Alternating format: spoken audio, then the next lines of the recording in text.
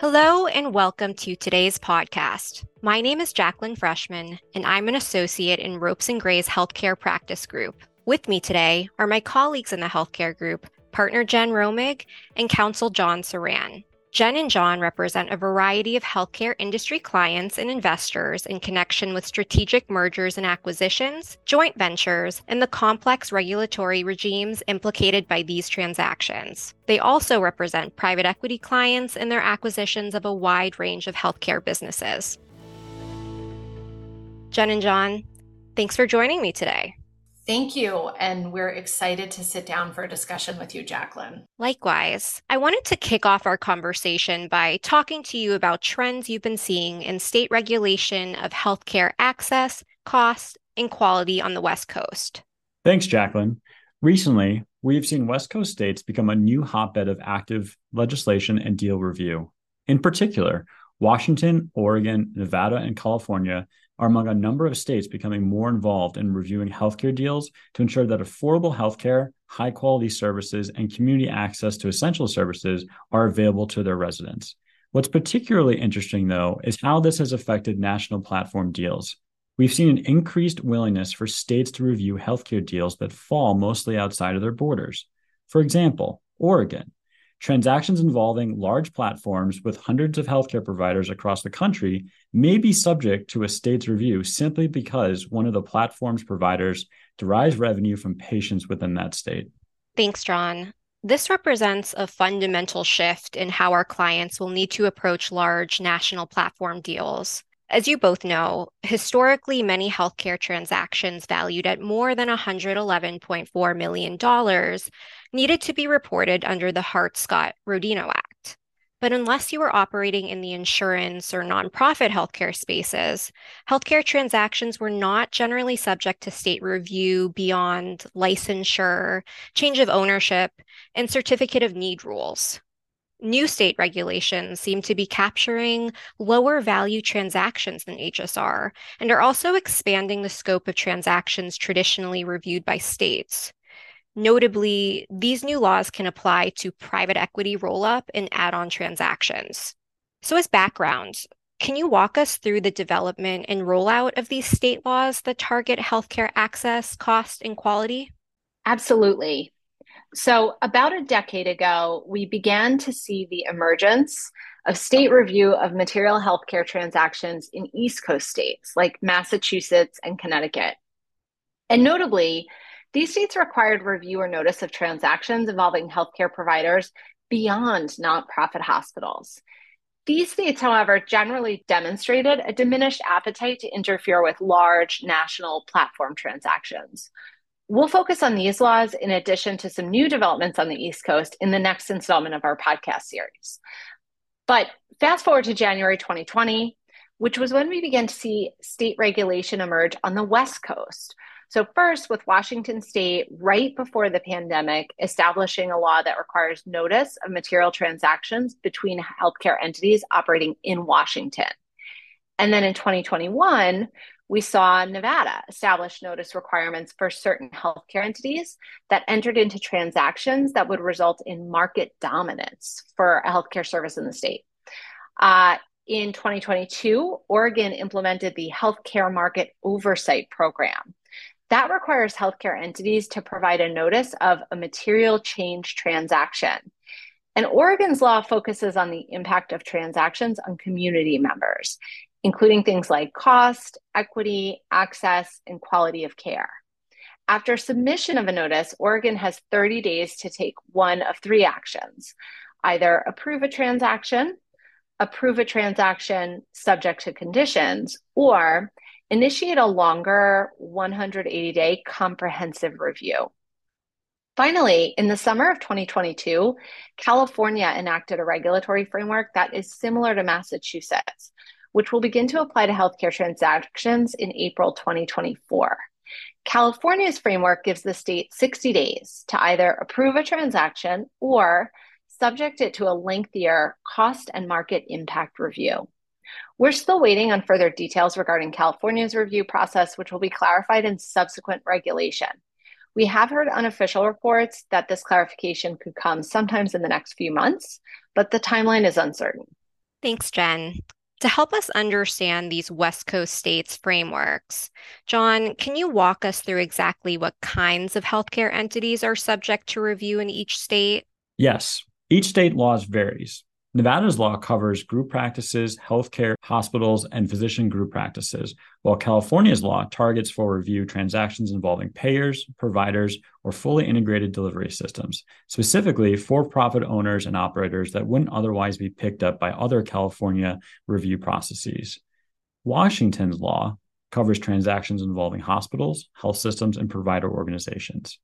Provider organizations are defined to include entities that represent healthcare providers in contracting for the payment of healthcare services. So, management service organizations and dental services organizations are potentially picked up by this definition, but there are still many open questions as to entities captured under the law, which we'll discuss more in our podcast series episode on MSOs and DSOs coming out later in the series. Oregon's law takes the broadest view of entities subject to review, including not only entities that provide healthcare items or services, but also any entity that is the parent company or closely related to an entity that primarily provides healthcare items or services. In fact, Ropes and Gray submitted a comment to the Oregon Health Authority in October 2022 in response to its proposed rulemaking to get clarity on several vague elements of the rules and definitions, including this closely related to language. In that commentary, we expressed our view that Oregon's framework, as currently enforced, may extend beyond the state's authority. Oregon responded to our commentary, reasserting its broad interpretation of their standards. Notably, for our clients, Oregon has confirmed that private equity firms holding or acquiring a 25% or greater interest in a healthcare entity and management services organization are considered healthcare entities subject to review. The typical transaction that we see is a private equity firm acquiring a majority interest in a healthcare company, which would be picked up by this statute. That's really interesting, John. Next, Jen, can you help us understand what types of transactions are subject to review and any relevant materiality thresholds we should be aware of? Happy to, Jaclyn. So again, each state's standards vary. In Washington, the purpose of the law was really to cover transactions between Washington providers. So if there's an out-of-state entity involved, it would need to generate at least $10 million of healthcare services revenue in Washington in order to be subject to review. This exception obviously helpful because it excludes deals where a provider organization is going to enter the Washington market or PE sponsors that are acquiring a controlling interest in these entities. Moreover, there are also exceptions for organizations engaging in a transaction that previously had common ownership or a contracting affiliation. Nevada's law only captures transactions between entities that would result in a certain percentage market share of a healthcare service in Nevada. So it's really quite limited in practice to entities with a large Nevada presence. Oregon, on the other hand, takes a broader approach with its framework. This law captures most transaction types that we see: standard acquisitions, joint ventures, clinical affiliations, and management services arrangements. There are revenue requirements. One party must generate $25 million or more, and another must generate $10 million or more. But the revenue thresholds are measured on an overall aggregated basis in an organizational structure, not just dollars generated in Oregon, like the Washington statute. So you can see how it's much broader. And as an example, if you have a small clinic in Oregon generating, let's say, $10,000 a year, but its parent company is run a national platform of clinics, and they have revenue above $25 million, then one party's met the test. So in practice, this means the reach of Oregon's statute is potentially very extensive. Last, California is still refraining its framework, as we mentioned earlier, but it intends to capture what we consider to be majority-controlled deals involving healthcare entities that are not otherwise reviewed by California's nonprofit and insurance transaction review processes. As of right now, it's uncertain whether California will adopt more restrained standards like Washington and Nevada, or cast a broader net like Oregon. Thanks, Jen. That provides us with a really helpful framework to understand these laws. Now, I know that California's law won't apply to transactions until April 2024. But what have we seen in terms of enforcement in Washington, Nevada, and Oregon? Well, we've seen the Washington Attorney General's office demonstrate reasonable restraint in enforcement of the healthcare transactions notification requirement. Washington has had its law in the books for 2 years, and we have not seen much enforcement. We know, however, that Washington recently introduced proposed legislation that would expand the scope of the current review process and enhance the Attorney General's enforcement authority. If this is passed, we could see Washington's law be more broadly enforced. Turning to Nevada, we have not seen broad enforcement. As we said, Nevada's law does not generally seem to capture transactions unless the entities involved have a strong Nevada presence. Oregon, on the other hand, has a more actively enforced its review program, with 8 transactions reported to date, including 3 recent deals in which Oregon imposed conditions to closing. There was also one in February that Oregon decided to subject to a 180-day comprehensive review. In our experience, Oregon has demonstrated an unprecedented willingness to review transactions that have minimal business within the state. Oregon has given the impression that if a transaction involves any patient revenue in the state, no matter how small the dollar amount, it may be subject to review if it meets other statutory requirements. We have also seen Oregon actively monitor press releases regarding transactions, with a focus on PE acquisitions and national transactions, and actually reach out to the parties if they fail to report. Oregon has shown to be quite aggressive in their approach thus far. It'll be really interesting to see if California follows suit in this approach.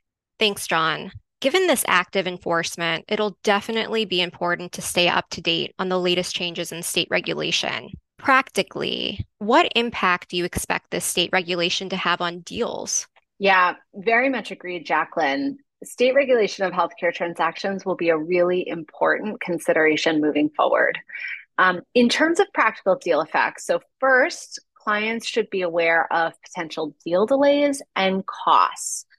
On the deal delay side, state regulation of these healthcare transactions requires submission of pre-closing notices with varying timelines for review.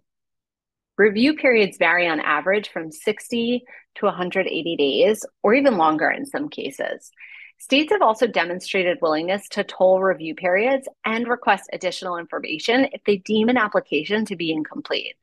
Accordingly, it will be very important to plan ahead and factor these review periods into deal timelines.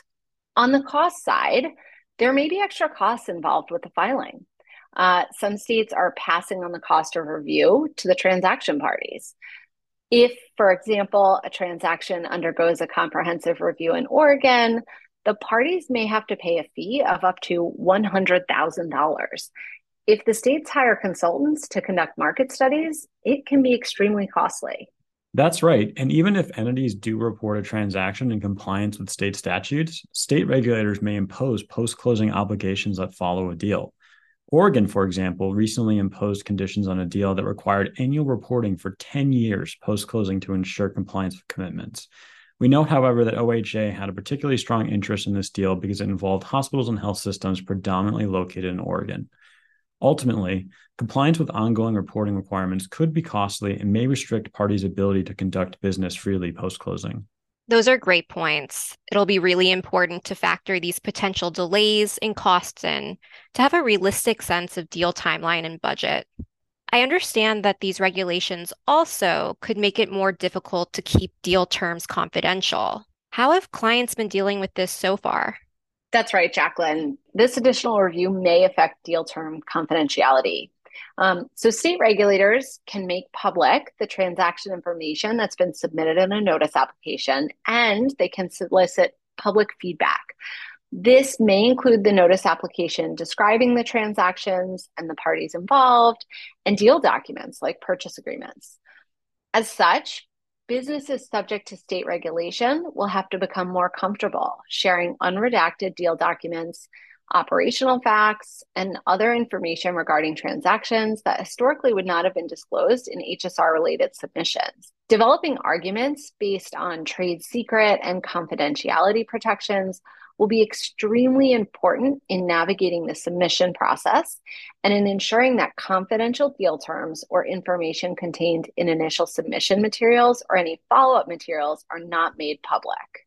Do you expect private investor-backed companies to face more scrutiny as a result of these state regulations? While these rules are motivated by the desire to lower costs and improve or preserve access to and quality of healthcare, they also provide a means to explore broader narratives and agendas raised by special interest groups or other federal or state government authorities. We've seen a particular focus on transactions involving private equity, public companies, management service organizations, and other corporate types of businesses. As I mentioned earlier, states are proactively monitoring healthcare transactions involving these types of businesses and reaching out to entities that fail to report. Thanks for these insights, Jen and John. We've covered a lot today, and we really appreciate your time. So, just one last question here. Looking ahead, what do you see as the most important takeaways to keep in mind? Well, Jaclyn, it ultimately will be important to keep current with legislative or regulatory updates from states. As we've discussed, state regulation of healthcare transactions could really impact deal structure, cost, and timing. However, the landscape of these laws is still quite uncertain, particularly in California, where much is left to be clarified in regulation. There, we still see a lot of unresolved ambiguity, including around materiality thresholds. Even in other states with a bit more clarity on the actual terms and definitions, however, it remains to be seen how vigorously these requirements will be enforced moving forward or if we'll see them challenged. Definitely. Looking ahead, a lot will depend on how these uncertainties are tied up. As you mentioned earlier, Jaclyn, we're seeing states on the East Coast too, such as New York, Maine, and North Carolina, introduce or pass similar legislation for review of healthcare transactions, which will be important to monitor as well.